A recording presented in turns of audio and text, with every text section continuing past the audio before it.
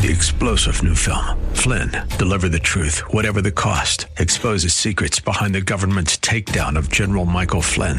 Flynn knew what the intel world had been up to. He ordered the first audit of the use of contractors. This set off alarm bells. He told the truth. He was the most dangerous person for Donald Trump to hire. They had to get rid of Flynn.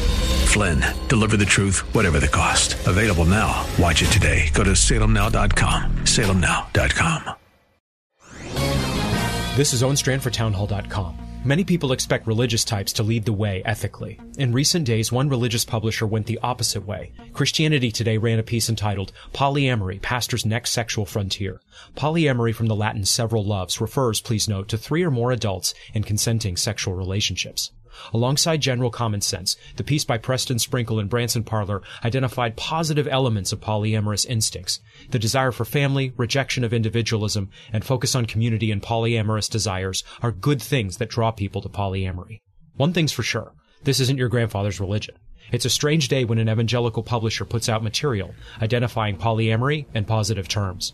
We need a clearer word. Polyamory is wrong. There's nothing good in it. Let's return to the day when religious types led the way ethically. I'm Owen Strachan. Alliance, defending freedom, protecting religious liberty. Click on the banner at townhallreview.com.